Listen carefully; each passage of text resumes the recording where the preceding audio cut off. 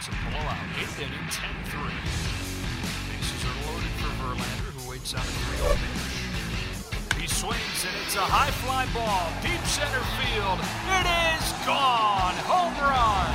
And a huge bat flip to celebrate. All right, Ben, start the show already.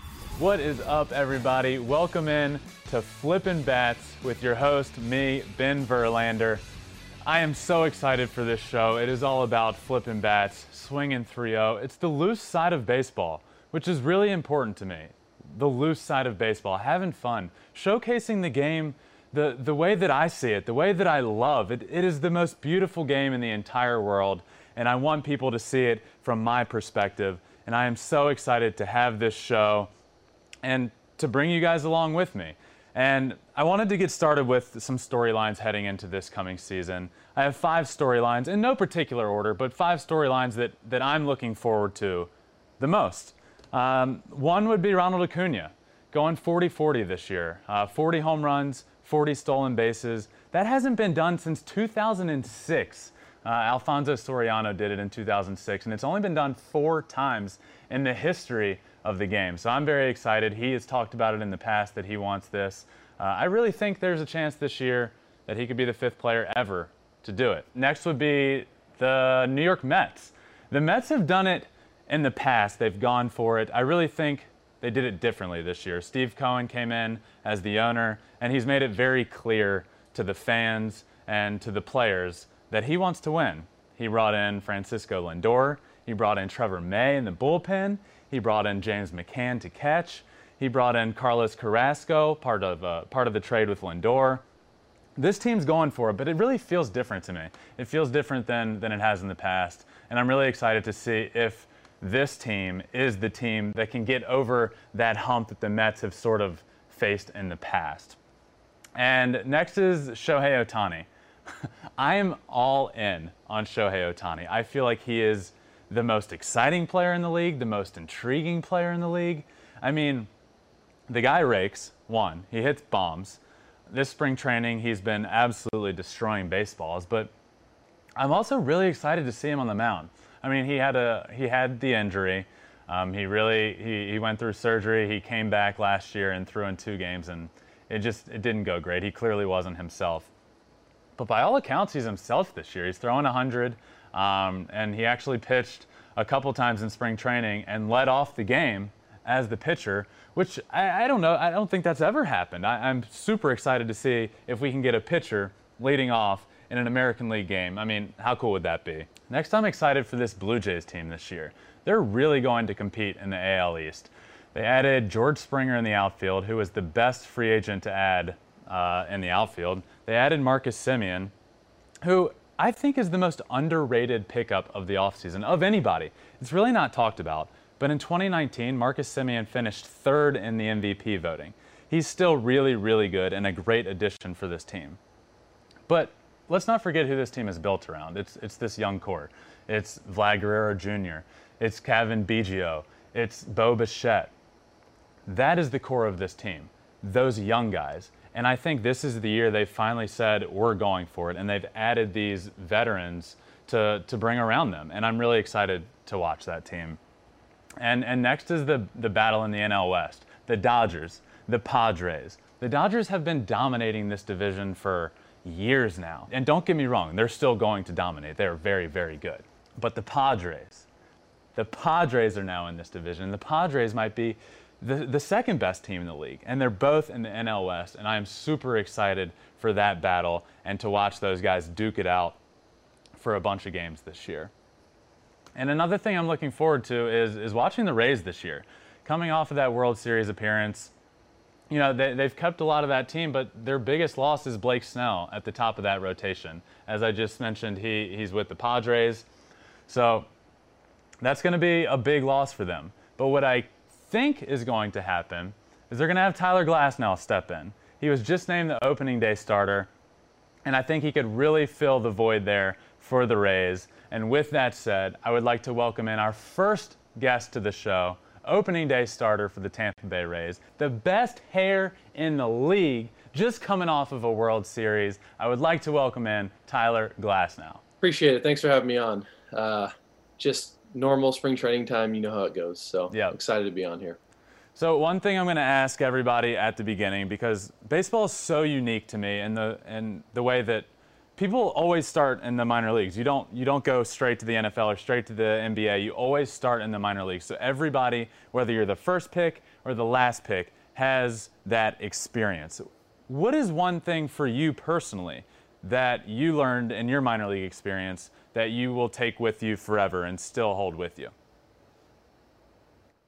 Oh, I mean, that's a good question. I'd say, as cliche as it sounds, like trying to live in the moment as much as possible. I think as a minor league player, everybody has that kind of that thing in them where they play like GM, like internal GM, and there's so many things out of your control, and you try to figure out like when you'll get called up or like at what level you'll be here and blah blah blah.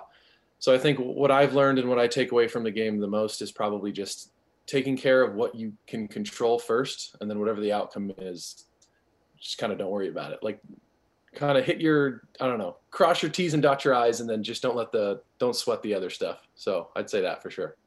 Do you have like a favorite story as well? Ooh, favorite minor league story.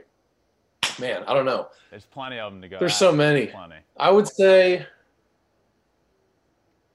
I don't know how much information I can do on this specifically, but I'm trying to think of some good PG stories. I don't know. Honestly, I would say like in a whole, it's a boring answer, but like just the people you meet and the relationships you have, and like you get to really understand people when it's a 6-month season and everyone's like has their ups and their downs. And I think you like expedite a relationship with people much quicker. Like I got to know probably 5 years worth of like information in like a 6-month season with most of my teammates. So I think I can't give you like a specific example. I'm like blanking right now, but I would say it's just like the unique experience of like being in a clubhouse with people and like seeing them at their best and seeing them at their worst. Yeah. And like, like you see everything in minor league season. So probably just that as a whole. So you were drafted in the 5th round by the Pirates out of high school. What were you like? Were you just a stud in high school? Were you like 6'8", throwing 100 in high school? Like were people coming back to watch you? No, man, I didn't suck. It's not the right word, but like I'd say like my trajectory is like a little kid. I was huge. I was like a testosterone baby. I was a ginormous person. And then somewhere between like 8th grade and like 11th grade, I was like just prepubescent to say the least. I was just like a weirdo. And then senior year, I had like a velo jump. I was nothing crazy though, like not a huge draft prospect or anything. But my senior year, I ended up doing really well and ended up getting like pro looks. But for me, I'd say for like the majority, like the bulk of my like development years, I was never really good. And I think that kind of helped me. I think when I did maybe like face some adversity, especially early on, I think it was nice to kind of remember that I wasn't always like the best. So I think it helped me understand like failure a bit more, but I wouldn't say like in high school at all, I was like a highly touted prospect or anything like that. It kind of came, I'd say, later on in pro ball. So your high school team also, you were a teammate with Trevor Bauer. How was this team? Like, were you guys dominant? So actually, Trevor is extremely intelligent, as like a lot of people know. And I was a freshman and he was a junior, and he ended up graduating his junior year. So he skipped his senior year, and I was a freshman and he was on varsity. So like I really only kind of knew him in passing. And I can actually vividly remember one day we were in the bullpen, and like even freshman year, everyone knew Trevor was really good. And he kind of sat down and like talked to a lot of the freshmen and was really personable. And I think that's when I was like, all right, I really like this guy. And I think as we both kind of blossomed in pro ball and worked our way up, I think we would like kind of reach out to one another and like I'll talk to him here and there. And he's just kind of a guy like I wouldn't say we like talk every day or anything, but I think we both are just kind of watching each other from afar. And I think we do have that like hometown camaraderie. So I really just wish him the best every time I kind of watch him pitch. And it's worked out for him, obviously. So it's nice to see. Yeah, he just got paid. He's doing all right. Well, so I think he in the eyes of many is he's an interesting guy. Was he interesting in high school, or was he just like that guy that's like smarter than everybody? It's different. So I didn't know him like on like a really personable level or like a personal level in high school, but I'd say it's the same. Like I think so much of it is like you either hate Trevor or you love Trevor, and I'm one of those people who loves him. Like it's just I think he's very much okay with being himself, and I think that's strange for some people. Like he'll speak his mind, and like I think that's what I like most about him. Like it's very refreshing, and I think especially nowadays, like you don't want to offend anyone, blah blah blah, but like he will kind of tell you what he's thinking, and I enjoy it personally. So yeah. So you were drafted in the 5th round out of high school. Obviously, it's all worked out. But was there ever a time when you were thinking to yourself, "Oh man, I should have gone to college," or "I wish I had gone to college"? Was there ever a time? Yeah. I mean, nothing like serious enough to consider, but there's always those times when you have like 4 bad starts in a row, and you're like, "Ah, what else can I do? Should I go to trade school? Like what? I don't have a college degree." Like you consider like, all the things you can get at. It's never serious enough for me to like walk away from it. I think, I don't know. Baseball is very much like ingrained into me, like most pro ball guys. I just think it's like I have such an obsessive nature about baseball to where like there was never, it was going to be like hit or miss really. It was, I had all my cards on that, like on baseball, but I definitely think when times get tough, you think about other things you can do. I've had those moments for sure. And I think coming out of high school, not having a college education, I was a bit more limited than most, but like you said, I think it ended up working out. So I'm glad I don't have to think about it anymore. Yeah, it did. All right, so when you debuted in 2018, you came up with the Pirates, and it was a little bit of a struggle for you that year. And then you were traded, you were in the Chris Archer trade that brought you to Tampa Bay, where you currently are. What was it with Tampa that like clicked for you? Was it that coaching staff? Was it just you being older and more established? What was it? I think it's probably like a little bit of everything. I think so much of it was like a change of scenery was really important for me at the time. I think like once you become accustomed to not pitching well for an extended period of time, I think you can kind of dig yourself into a hole.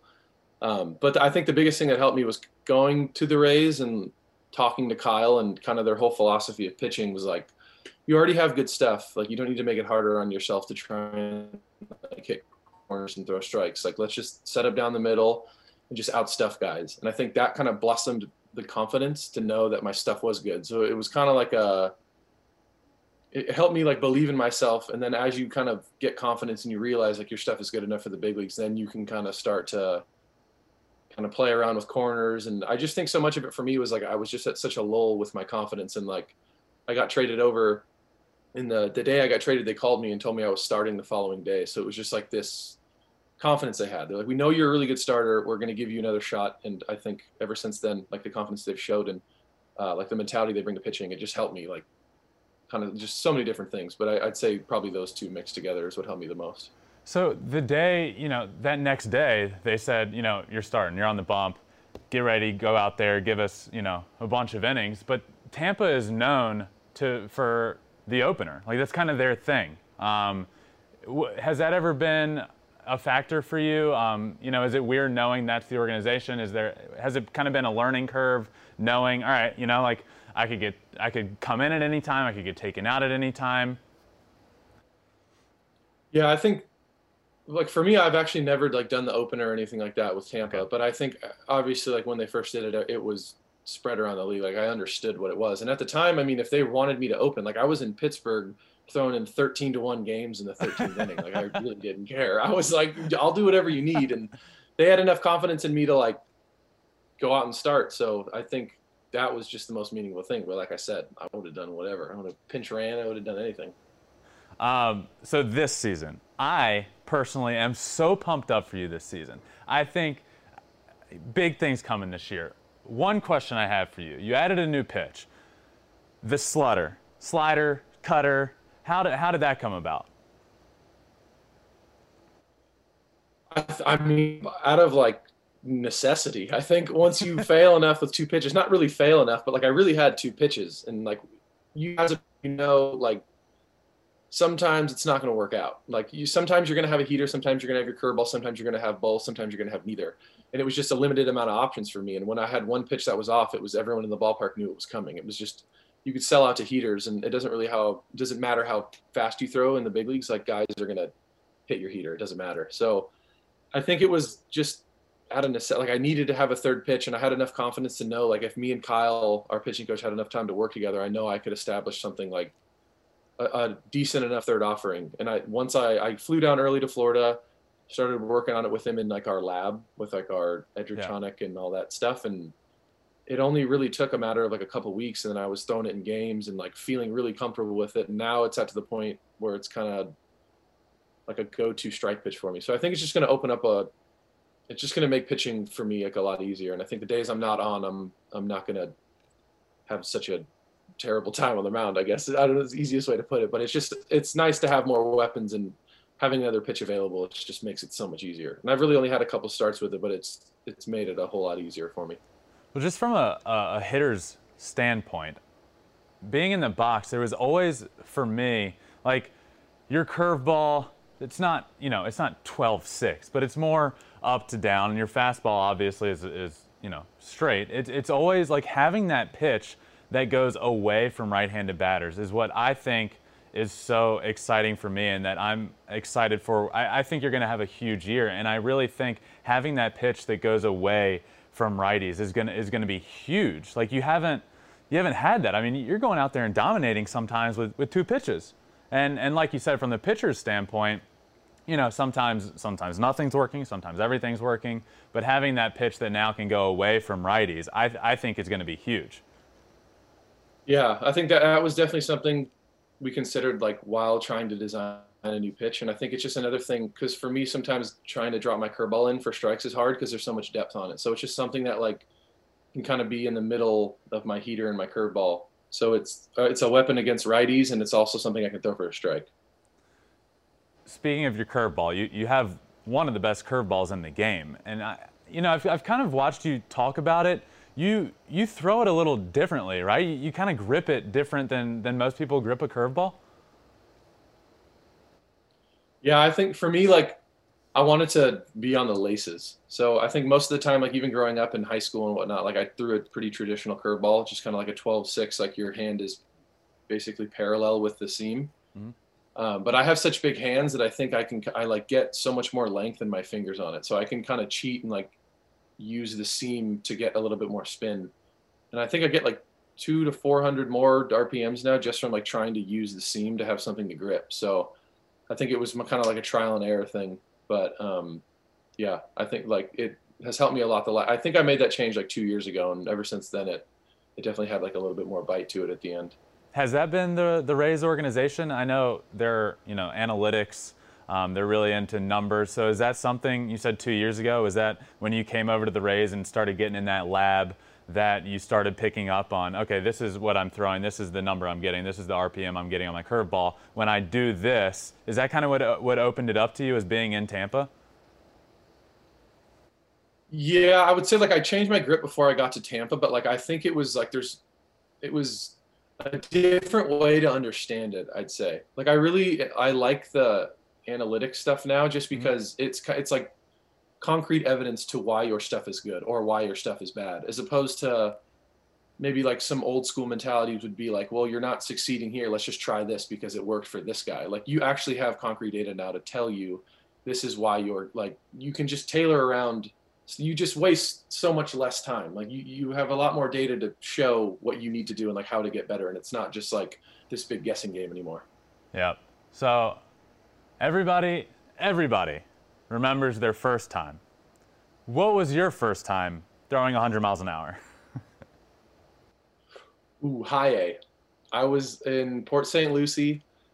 It was 0-2. I forgot who the hitter was, but I know he went to UCLA. He was a righty.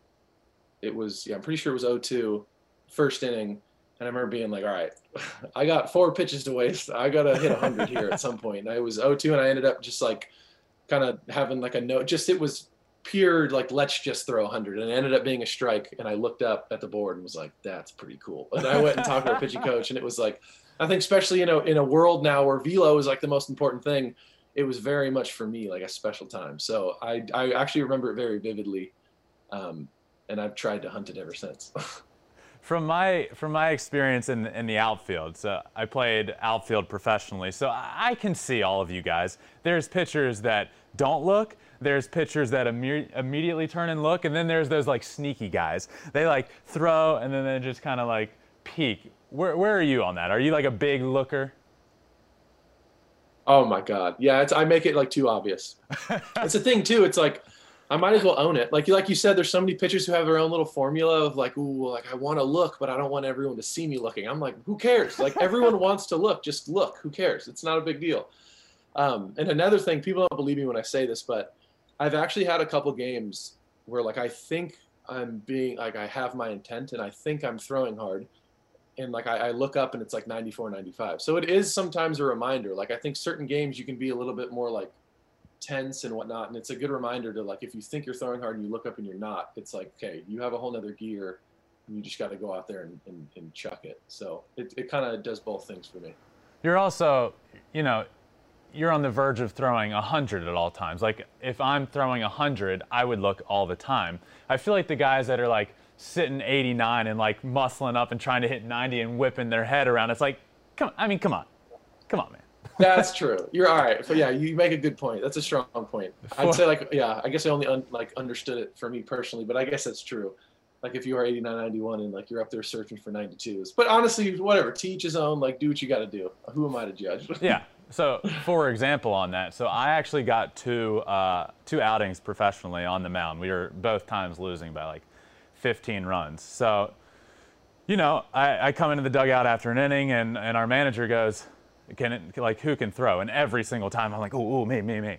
Because, I pitched in college, but, the other Verlander got the good arm. I don't throw 100. There you go. But so in pro ball, we're playing the Braves team in the Florida State League, and I start warming up in the bullpen, and I could have sworn that I was throwing 98. It felt like it was 150.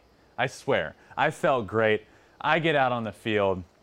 First pitch I throw, I like whip my head around. As a position player, I feel like a loser out there whipping my head around, but I turn around and it's like 88. And I'm like, okay, okay.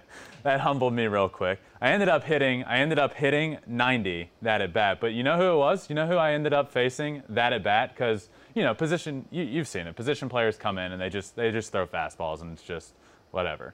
I get ahead 0-2 and I shake off my catcher and I throw a curveball. And I swear to God, this is the best curveball I've thrown in my life. It's down in the zone. It was probably going to bounce in the dirt. And this dude hits a rocket double off the opposite field wall. And I'm like, who is this guy? Turns out it was Ronald Acuna. And I'm like, okay, I don't feel as bad anymore that this guy's hitting lasers on the best pitch I could throw. Yeah, that's crazy. Yeah, well, that's insane. I wonder what the approach was there to be able to get. I guess, you are a position player pitching. I guess you can kind of like not sell out on the heater, but I don't know. That is impressive. I just felt less bad about myself when the guy's like one of the best in the game now. So I don't feel exactly. as there bad. You go. So you guys are just coming off of a World Series run. There was a lot of like dance battles going on. You got Brett Phillips on the team. You got Randy Arozarena. There was a big one there.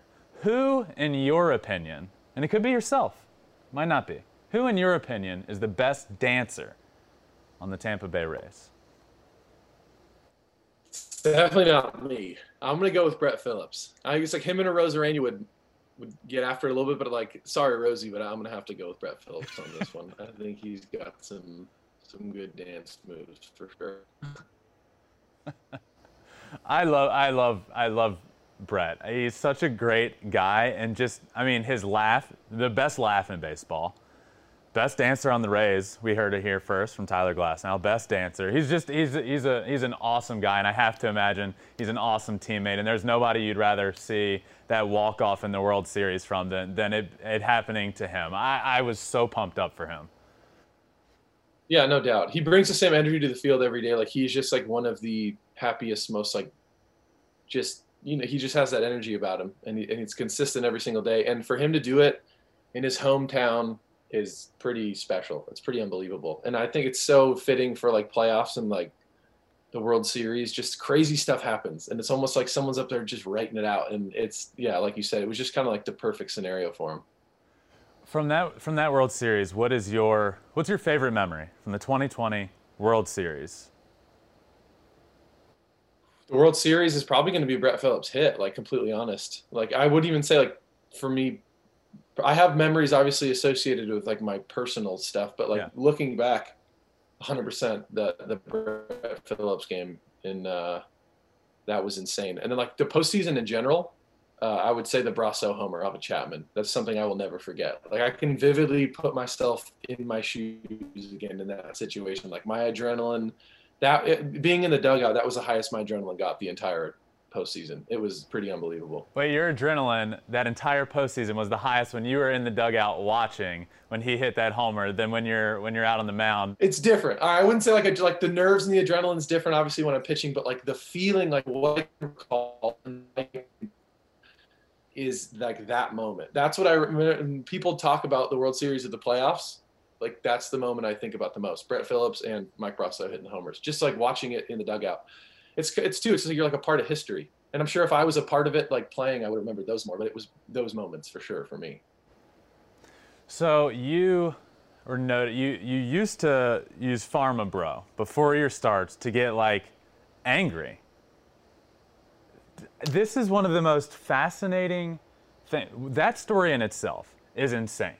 But so why Pharma Bro? Why did you used to use Pharma Bro to get angry before your starts?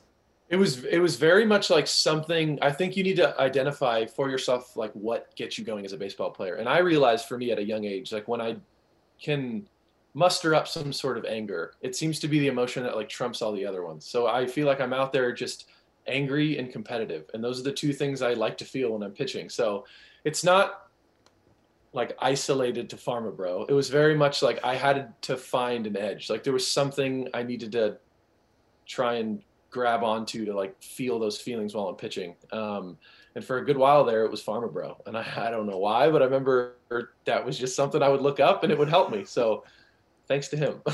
So clearly you still want and need that mindset. What now? If it's not Pharma Bro now, what is it?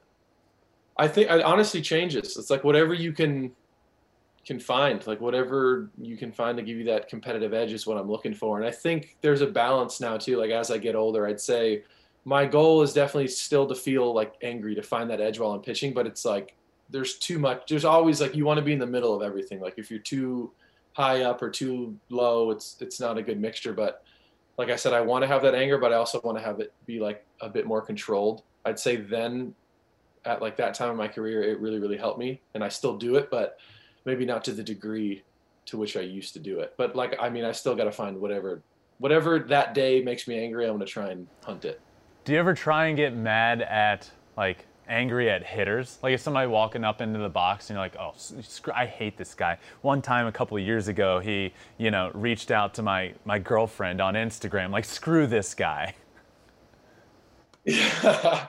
Sometimes I think for me, like I give people like the benefit of the doubt too much. Like I wouldn't say I personally like can get up there and like hate a hitter, because I'm back in my mind and I'm like, maybe he's nice. Like maybe, I mean, he might do well, but maybe he's a good dude. So it's hard for me to like commit to that. But there's definitely stuff you'll tell yourself. Like I'm trying to do whatever I can to find that edge. And it would be like certain times. I remember like 2019, from the bus ride to the hotel to the field, like I'd like look out and just see random people and try to like get mad at them, like just anything. Like it really, there was no like structure to it. It was just something that I could get before I pitched that would help me.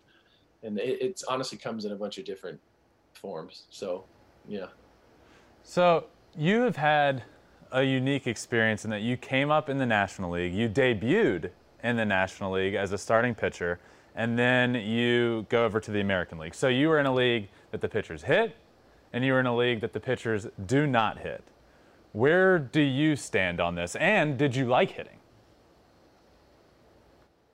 I hope there's always like pitchers hitting. I enjoy it so much. Like in Pittsburgh, that was so much fun. I think too, like in spring, we got to hit all the time. And I think like nobody wants to be a pitcher at the beginning. Like everyone wants to be a pitcher, don't get me wrong, but like you grow up like wanting to be a position player. Everyone does. And then if you're not a position player, like you're probably also pitching, and then you're a starting pitcher. And then a starting pitcher then sometimes becomes a reliever. But I'd say like the upper echelon, like what every little kid wants to be, is a position player. So for me, when I hit, it's just feeding that like little kid in me. And I did relatively well hitting in 2017 with the Pirates. And I mean, pitchers get to hit this year too, and we're opening up the series in Miami. So I am ecstatic. I've been talking to Cash like every day trying to let me hit, and if there's any time I can get into the cage or take BP, like I'm gonna jump all over it because it's just a lot of fun. Because I'm supposed to do bad. It's a win-win. If I go and hit and I suck, good. I'm supposed to. I'm a pitcher. But if I do well, it's like icing on the cake. So it's kind of how I think of it. Dude, you're so right. It's all of you guys. All pitchers are the exact same. You all feel, and there's always been this thing like position players are the real athletes, pitchers aren't athletes, or pitchers are. There's something weird with pitchers that go on. They always want to get in the cage. They always want to give pointers. They're always like talking about their baseball swing. You're so right. Everybody, when you grow up, wants to be a hitter. You guys have the top prospect in all of baseball, in Wander Franco. Do you give fans something excited, something to look forward to with him? Is he the real deal? Have you had much experience being around him? So this is the first camp. I know he was in camp last year and he was at the alternate site last year, but this is the first camp I've actually got to see him like play regularly. And I mean, the hype is very real in my opinion. Like he's extremely good. I think for his age too, it's incredible, like how polished he is. Really good on defense. I just think his approach and like his bat to ball skills are pretty next level. So, I mean, I would say all the hype's real and I hope he can come up and contribute this year at some point for sure. If you were commissioner for a day, because this whole podcast, we're all about having fun, flipping bats, swinging 3-0. But if you were commissioner for a day, and there's a bunch of rule changes coming to minor league baseball, if you were commissioner for a day, what is a rule that you would change to grow the game of baseball? I would say, I don't know how much it's the grow the game, but something I've always thought about, like, if this isn't even like tailored to baseball, but like being able to listen to a player's podcast, like playlist before a game. So like before every game, my routine is I'm listening to music probably an hour before my start. And like it would be cool if you could have like if like Spotify or whatever had like a live listening in, like look at what Tyler's listening to on his playlist, blah, blah, blah. And like, he's in the weight room warming up right now. And like, this is what he's doing to get ready for a game. That has always been something I thought would be amazing. Just to try and see like what guys are listening to and like what vibe they try to bring out on the field. And you can really tell a lot about a person by the like music they listen to. So I think in terms of that, like the individuality of trying to see how different guys are, that would be cool. I think that's a good idea. That's a great idea. What is on Tyler Glasnow's playlist? What's on there? It's honestly a bit of everything. Before a game, I want to listen to the most hood rap music I possibly can. Like I'm trying to get in my feels. Like I'm trying to just feel like I'm a G when I go out and pitch. But I'd say after, like a lot of alternative. I like reggae a lot. I like funk a lot. But like before a game, I want like heavy bass. Like I'll go like mumble rap. It'll be like good New York rap, like good lyrical rap, and then just more production beat, not so important lyrical stuff. Just whatever I can do to get into my feels. That's what I want. The gangster rap I love that. I love it. That's your pregame routine. That's what gets you angry. It's great. So starting pitchers have a unique, you play once every 5 days. So you're on the front row of the dugout every day watching. Who's a pitcher that you've watched and gotten to experience that you're like, who do you think is the best pitcher you've gotten to experience just from watching? DeGrom, Verlander, Cole, and Scherzer probably are people that I've been able to see firsthand. And I mean, like, that's a pretty cliche answer. It's probably everyone's answer. If you have had the opportunity to see them pitch, like, how could you not choose them? So I would say those four for sure. Yeah, those are, yeah. Nobody's gonna call you out for for choosing those names. They're all pretty good. So one thing since you have come on here that I've been excited to ask you, and this is probably the most important question I'm going to ask you the entire time you're on here. What do you do to your hair to keep it so pristine? I have very dry, puffy hair by nature, and I'll use like nothing crazy, like just whatever the clubhouse has, like shampoo wise or like conditioner. It's usually like a 2-for-1, which I don't really understand how that works, a shampoo and a conditioner, but I use that. And then I use like just like anything like with oil, not oil, but like a hair, like a leave-in conditioner or something like that. Something that makes it not so like gross and puffy and all that. So I just put like a moistener, if that's the right word, and that's all I do. You're telling me the answer to this hair is the 2-for-1 that's in every locker room in America? I think it's the most important thing is just the after part. Like just wash it and then put some oily type stuff in it. And it usually I already have like curly hair, so I just do that and then I let it go. Wow, I did not see that answer coming. That's incredible. So that's all I need is to grow my hair out, use whatever is in the locker room, and then put in some oily stuff, moisten it up. That's the answer. Our family's been actually like relatively blessed with some decent hair. Like my brother has long hair, my dad has like had long hair for a decent time in his life, and I think I think he does the same thing too. So, wow. All right. Before I let you go, we have some questions some recurring questions that is going to be asked to everybody. So I got 3 questions for you. First, what is your welcome to the big league moment? I would say, I don't know if this is even like that interesting of an answer, but like the first team flight is always insane. Like going on and like when you're a little kid and you imagine what the big leagues are, you imagine like putting a suit on, getting on a flight, going to a stadium playing, getting on a flight, going to a stadium and playing. And I think once I did get called up, I was looking forward to a flight, just a team flight the most. And then getting on and just like seeing the coaches in the first class and then like walking down, and you don't have to buckle your seatbelt on takeoff. Like there's really, it's like airlines, but not many rules. So I think that mixed with like, I don't know, they're like getting your drink orders while the plane's taking off. And it just seems like this weird, like, is this supposed to be happening? So you feel special and like that you get to break some rules. I'd say that was probably the number one for me.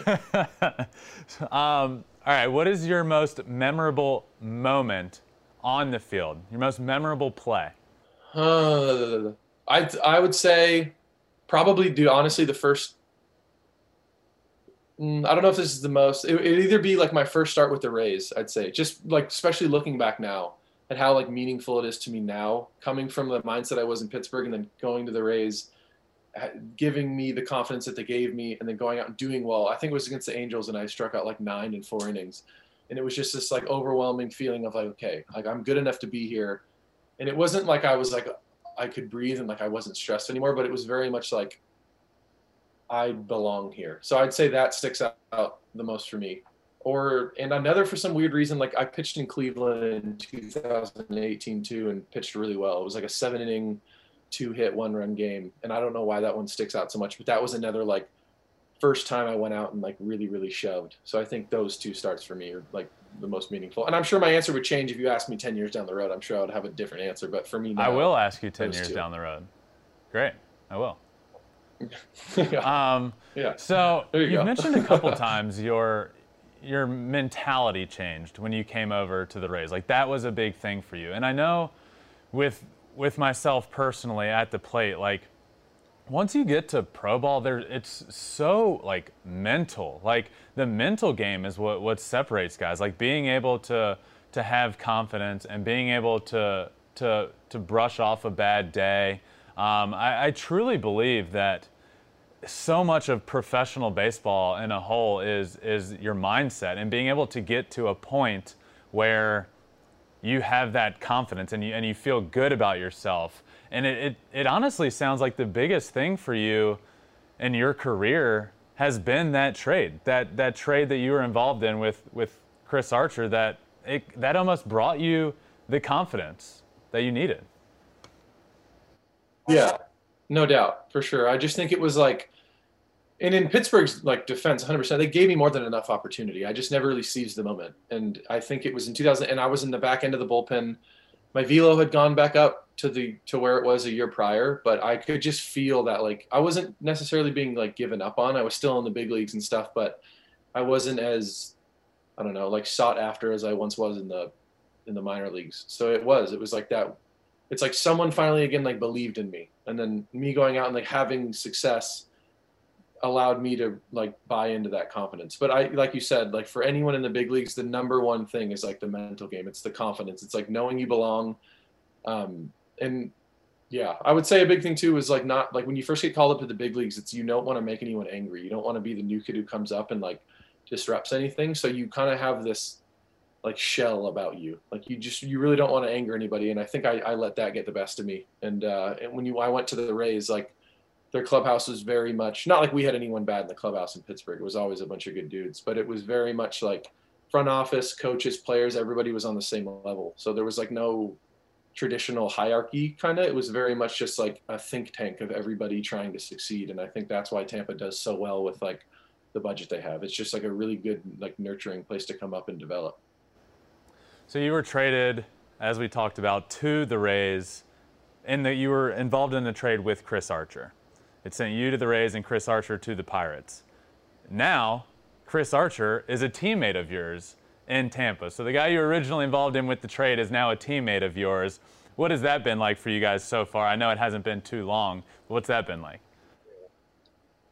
Awesome. I've only heard like amazing things about him. I had never met him, and he was obviously with the Pirates, and I had friends there, and they always said good things about him. And I'm really good friends with Cole Tucker on the Pirates, and like him and Archer were good friends. So we finally got to meet, obviously, when he got traded over. I already knew I was gonna like him, and then like I met him more. He's like very articulate and like he's just really intelligent and cares a lot about baseball. So I just think it was just like an easy relationship to have in the beginning. And I mean, like tonight, I'm going to dinner with him tonight. Like it's been an easy transition. He's very personable and knows so many of the people in Tampa already that like it was just so easy for all of us to kind of get into the same room and mesh. A cool story I remember of him, my brother told me this years ago when he was still with Tampa, is just his mindset when it comes to pitching. Like he's really, really smart and always thinking on the mound. And it's got to be nice as a younger guy to have him to lean on now. So I'd be interested to be a fly on the wall at that dinner, just to hear you guys talk about life and to hear you talk about pitching, because from everything I've heard when it comes to Chris Archer, it's he's a pro, and it's cool to talk to him about it. Yeah, undoubtedly. And I think that's why I like him so much, is that like I like we'll probably go to dinner and not even talk about baseball. Like he has interests outside of baseball. Like he's not just like a one tunnel like I don't know. I think a lot of people can get into that. Like when your livelihood is baseball, it's hard to have hobbies outside of it. But like he's gotten to the point where like, he has so many other interests outside of baseball that like he's so multidimensional in conversation that like there's never a lull, or it's just like a good friend to have. It's just very easy to kind of mesh together. And like our whole clubhouse is like that, so it makes it very easy. All right.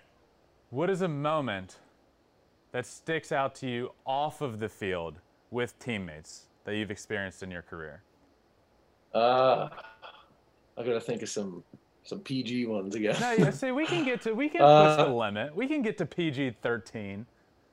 I really wish I needed some time like to think about this. I'm trying to think. Honestly, I would say for some reason, most of my good memories are always on flights. It's always like, because I think nowadays, guys, like it's such a competitive game. Like it's not how baseball really like used to be. It's not like everybody after games like goes out and like does a bunch of stuff. It's very much like you especially at home, like you play baseball, you go home and then you see each other at the field. But like on the road and on the flights, that's when you really get to kind of like experience what your teammates are like. And I would just say the most fun I've ever had on a team has always been on a team flight, because everyone's together. Like sometimes you're drinking, sometimes you're not. It's like that same feeling I talked about before. Everyone, you kind of are in this weird, like, oh, we're in the big leagues on a team flight. And it just kind of, everyone's like guard is down, but like a specific story. You can get a little sloppy. Things can get a little it would have to be sloppy something on those like that. flights. Like, I don't know. I'm not giving you any good answers here. Sorry. No, things can get a little sloppy on those flights once the poker chips come out, the cards come out, the drinks start flowing. Things can get sloppy. Yeah, fun times. Yes, for sure. Well, Tyler, I am so pumped. Thank you so much for coming on, and good luck in your first opening day starter for the Tampa Bay Rays. I'm so excited for you. Good luck. And who are you guys playing? We are playing the Marlins, the Citrus Series, to open up the series, or to open up the season. That's right. You're going to get to hit. So we got some. Yeah. Here's what I envision. You're going to punch out 10 and hit a bomb in your opening day start. I hope. Keep thinking that so it happens. That's what I really want to. Honestly, though, if I were to choose, this is a dumb answer, but if I had to choose between a stolen base and a homer, I'm gonna pick homer. But like, I want to steal a base extremely bad. I'm relatively fast. I don't know if I'm a pitcher, but like I'm still fast. I think like that's a goal of mine. I don't know if I'm gonna do it in the Citrus series by any means. I don't think Cash would let me, but like those two things I got to get off my bucket list before I die. So hopefully it happens. So if you had to choose between a stolen base and a homer, you would want. You'd take the stolen base.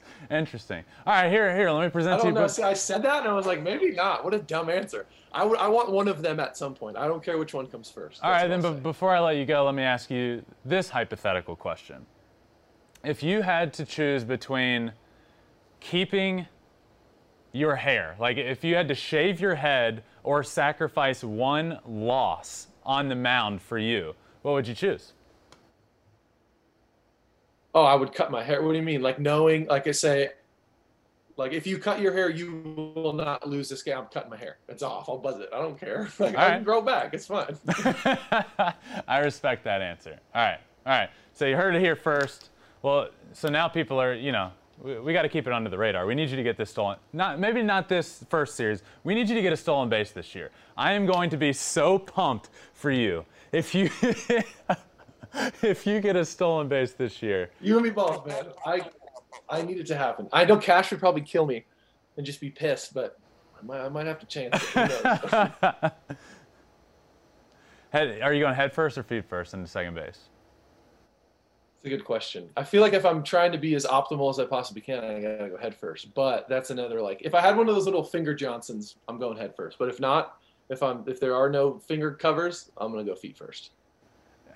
You're not gonna get. They're not gonna give you a finger Johnson to wear on first base when you when you hit a single up the middle. Yeah, I don't think so either. So it looks like I'm going feet first. Well, Tyler, thank you so much for joining me, man. Good luck on your opening day start, and good luck this season. I'd love to have you back on. This was a blast, man. We'll have you back on at some point. But good luck this year, and thank you so much for joining me. Absolutely. Yeah, I'll come on whenever, man. This was really fun. Thank you. I'm going to be locked in on Rays games this year when he's pitching to see if he can get that stolen base. I think it's so funny that he picked stealing a base over hitting a home run. I'm also really going to be locked in on him this year with the addition of that new pitch. I think he is one of the favorites to win AL Cy Young. That new pitch is going to be a game changer for him. Like he said, he's only got 2 pitches, and to add this third, I think it adds a whole new dimension to his game. But I'm really excited. And I'm also really excited that on this podcast, we're going to have a hotline for you to call into, for you to voice your pleasure with your team. What I'm looking forward to is for you to be able to voice your displeasure with your team. But we do have a hotline to call into. We'll be doing it weekly. The number is 213-537-9339. So call in, leave us some voicemails. And for this first show, we have some lined up and ready to go. I have not yet heard them. So Rick, hit me with them, baby. Ben, love the show. Another question for you. Who do you think will be the next active MLB player to hit the warehouse at Camden Yards? Oh, the next active player to hit the warehouse. So it's been done by King Griffey Jr. He did it in a home run derby, so that adds another dimension. So I think, when I think about this, I want to think about teams that are in the AL, that are going to play in Baltimore more. A name that immediately comes to mind is Cody Bellinger, but how often is he playing in Baltimore? Yordan Alvarez comes to mind. His rookie year, the year he won Rookie of the Year, actually. He hit a ball at Minute Maid Park that went further than any ball that has ever been hit there. They turned the seat red, almost like a Ted Williams type thing. It was crushed, and I have no doubt that ball would have hit the warehouse. No doubt. So I think if I had to pick one, I'm going to go with Yordan Alvarez. Let's go with number 2. Question number 2. Hey, Ben. I had a question for you. I was wondering if you think that Tatis Jr. is as good as he's hyped up to be. I'm a little nervous with this big contract that they gave him. Let me know your thoughts. Thanks. Yeah, so that is quite the contract they gave him. But to answer the question, I do think so. I love Tatis Jr. I love what he means to the game. And even if he doesn't have, this sort of start to this contract that everyone's anticipating, I think what's even more important about this deal is what it means to the game of baseball. I think it is huge for the game, for growing the game. So already right there, I think this contract is super important. And in terms of him, I think the guy's a stud, to be honest with you. I think he's electric. I think he embodies what this show means, for one. I think the show is based off of guys like him. So, and I think he is just going to continue. He's so young. He is so young, and he's just going to continue to flourish and get better and better. The guy's got power. The guy plays great defense. The guy steals bases. So I think, and I'm hopeful, I'm very hopeful that this contract ends up being a blessing for the Padres and working out well for everybody. What we got next? Hi, Ben. My name is Argenis, and I am a Houston Astros fan from Mexico. My question is, what consequences could there be for the players' performances from playing 60 to 162 games a season? Thanks for listening to my question. Take care. Yeah, I love it, baby. We're already international. Let's go. So the question was, the differences between playing a 60-game season and now 162.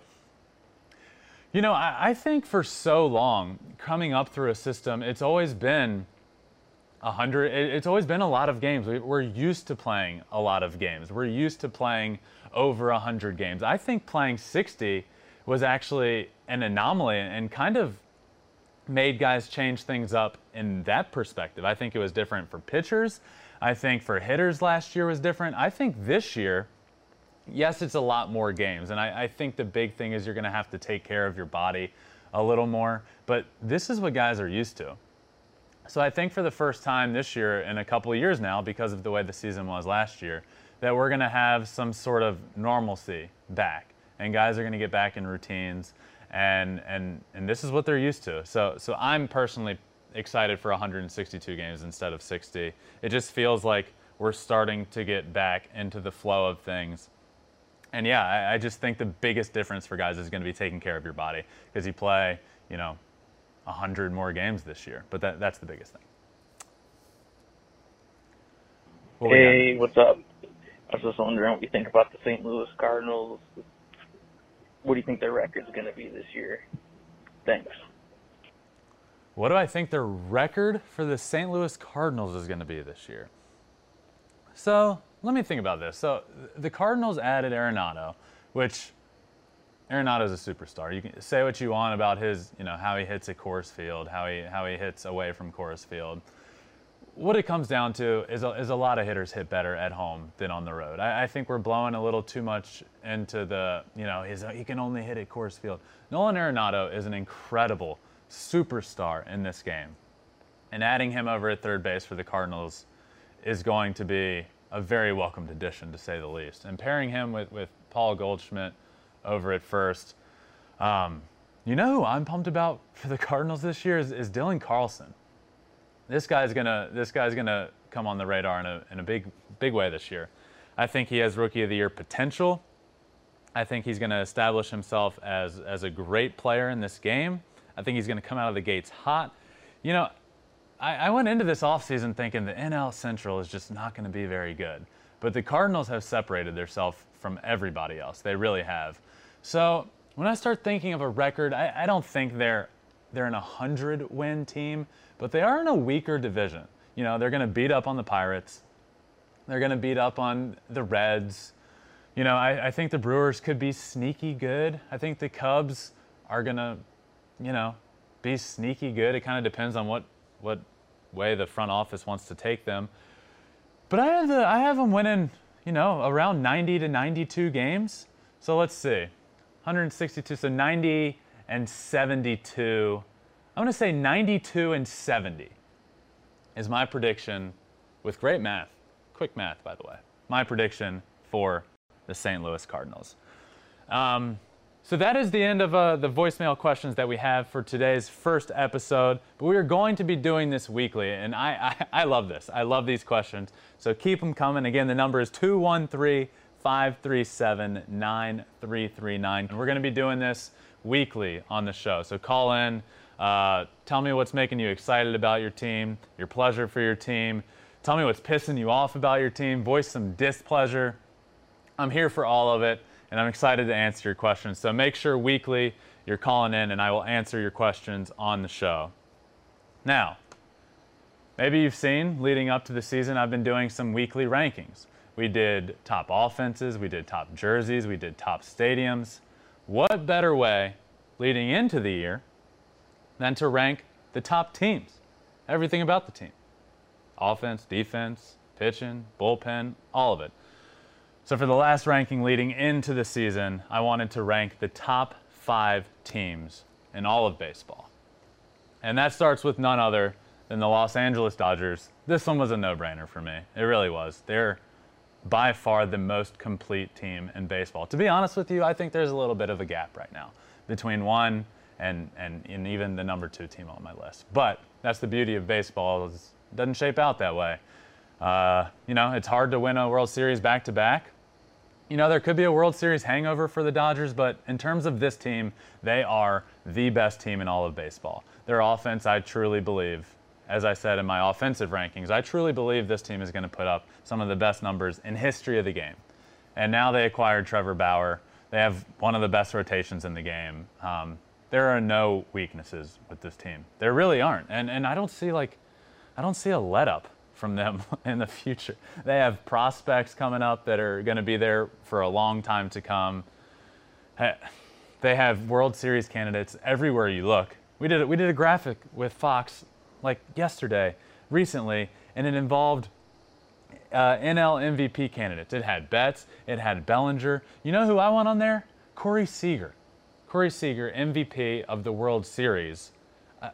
Look, I got Ronald Acuna as my MVP prediction, but I kind of want to change it after watching the spring training this guy has had. I really think he has a good chance to win MVP, as does multiple guys on that team. So, by far the most complete team in baseball, the Los Angeles Dodgers, my number 1 team in the rankings. For number 2, I got the New York Yankees. I think the Yankees are just going to out-hit everybody. Their lineup, 1 through 9, is going to be really, really good. A wild card for them, though, is Gary Sanchez. Gary Sanchez, we've seen flashes of greatness. We've seen him come up and be very, very good. But in the last year, he's really struggled. And I think it just adds a whole new dimension to this team if he can be as good as he appears he can be. But even aside from him, this team, 1 through 9, is just going to out-hit everybody. They have their issues. They have their issues in the starting rotation. Not a ton of depth. You don't really know what you're going to get out of Corey Kluber. He's a little older. He's coming off of injury. I like the addition. I really do. But you don't know what you're going to get out of him. You know what you're going to get out of Garrett Cole. He's going to be one of the best pitchers in the American League. You know what you're going to get. But it all comes down to the offense with this team. It really does. They're going to hit more home runs than anybody. They're going to bash. The Bronx Bombers are going to do just that. They're going to hit bombs. That's what they're going to do. So, yeah, definitely number 2 team on my list. Injuries are a big factor with them, though. Let's not forget that. Stanton's a little injury prone. Judge can be injury prone. Some other guys as well. So if they can stay healthy, I look for them to have a good year in the AL East. But that's a good division this year. So we'll see how that goes. Number 2 team, New York Yankees. My number 3 team is the San Diego Padres. Now, the San Diego Padres wouldn't have been in my top 5, maybe not even my top 10, but going into last year. But a lot has changed. They added Blake Snell. They added Yu Darvish. I'm very, very excited for this rotation. But the offense is really good. They have Tatis, who we just talked about, that got the mega deal, the mega contract that we talked about in the voicemail that was left. I'm all in on him. I think he's going to be really good and continue to get better. But this offense was really good last year. Really good. Hosmer, Pham, Cronenworth, who's a huge piece in this lineup, they're good. But the big thing that is the reason for this jump is the additions to their pitching rotation. Blake Snell, Yu Darvish, obviously at the top. Chris Paddock is, kind of a wild card in that rotation, though. When he came up, had a great year, and has shown that he can be really good. But he's also struggled a little bit. So I think he adds a whole new dimension to that rotation if he can be good. And they also added Joe Musgrove at the end of the rotation, who he's not talked about a lot. He's not the shining acquisition of the offseason for them. But, when the season's 162 games like it is, those guys at the end of the rotation are really important. You gotta lean on them. And he's a good back end of that rotation guy to bolster the back end of that rotation. So I have the San Diego Padres with the jump up to the number 3 team in my rankings, which leads me to number 4, the Atlanta Braves. Now, the Braves, if you can recall, competed with the Dodgers. They went to a Game 7 of the NLCS. This team is really good. They're going to rake. A big difference for me, though, is they got Mike Soroka back. The Braves didn't look like they were the worst team against the Dodgers. I thought the series was really good. I thought they fought toe-to-toe with them that entire series. I thought it looked like a really good matchup of 2 really good teams. What the Braves didn't have was their best pitcher, Mike Soroka. He's going to be back at some point this year. He's coming off that serious Achilles injury, so we don't know if he'll be the same, but it will be a good piece to get back. He's their guy, and they got him back. But the reason I have them at number 4 behind the Padres, who haven't quite proven themselves yet, is the bullpen. They've lost some guys in that bullpen. They didn't re-sign Shane Green. Melanson's gone. O'Day is gone. And they didn't really bring in the pieces they needed to, I thought, to fill that void. So their bullpen they're going to have to acquire some guys to get back to where they need to be and to compete when it comes playoff time. Because as we know in the playoffs, it's about pitching. It's about having that bullpen. It's about having a good starting rotation. It's about out-pitching everybody. So having that bullpen is they're going to miss it. So I really look for them to lead the way in the NL East and to compete all year. But I think at the All-Star break or at the trade deadline, they're going to add some pieces into that bullpen because they have to. They have to. But other than that, to be honest, I would have the Braves at 3 instead of 4. But solely because of the bullpen, I have them at 4. Which leads me to my 5th team in my rankings, the Chicago White Sox. Yes, the White Sox have also made a huge jump. It's not just from the guys they've acquired. They got, Lance Lynn, who's going to be big for that rotation. He's huge in terms of putting a guy at the top of the rotation. That he had a great year last year. He's throwing great in spring training. It's nice to have that guy there, but they also have Lucas Giolito, Dallas Keuchel. The rotation's good. But it's not the rotation that excites me. It's really not. It's this lineup. It's this lineup led by the reigning MVP, Jose Abreu. They have Luis Robert, who was just dubbed a 6-tool player by Frank Thomas. 6-tool player? I've kind of run with that, by the way. I've kind of run with the whole 6-tool thing. I've kind of made it like a thing. I'm going to start dubbing guys 6-tool players based off of how fun they are to watch, how much fun they're having playing the game of baseball. Luis Robert has fun. He also rakes. He's also really fast. He's also another year older. This guy has been a huge prospect for a long, long time. He's so young, though. And I think this is the year that he takes the world by storm. It's going to be his 2nd full season. So I'm excited to watch them.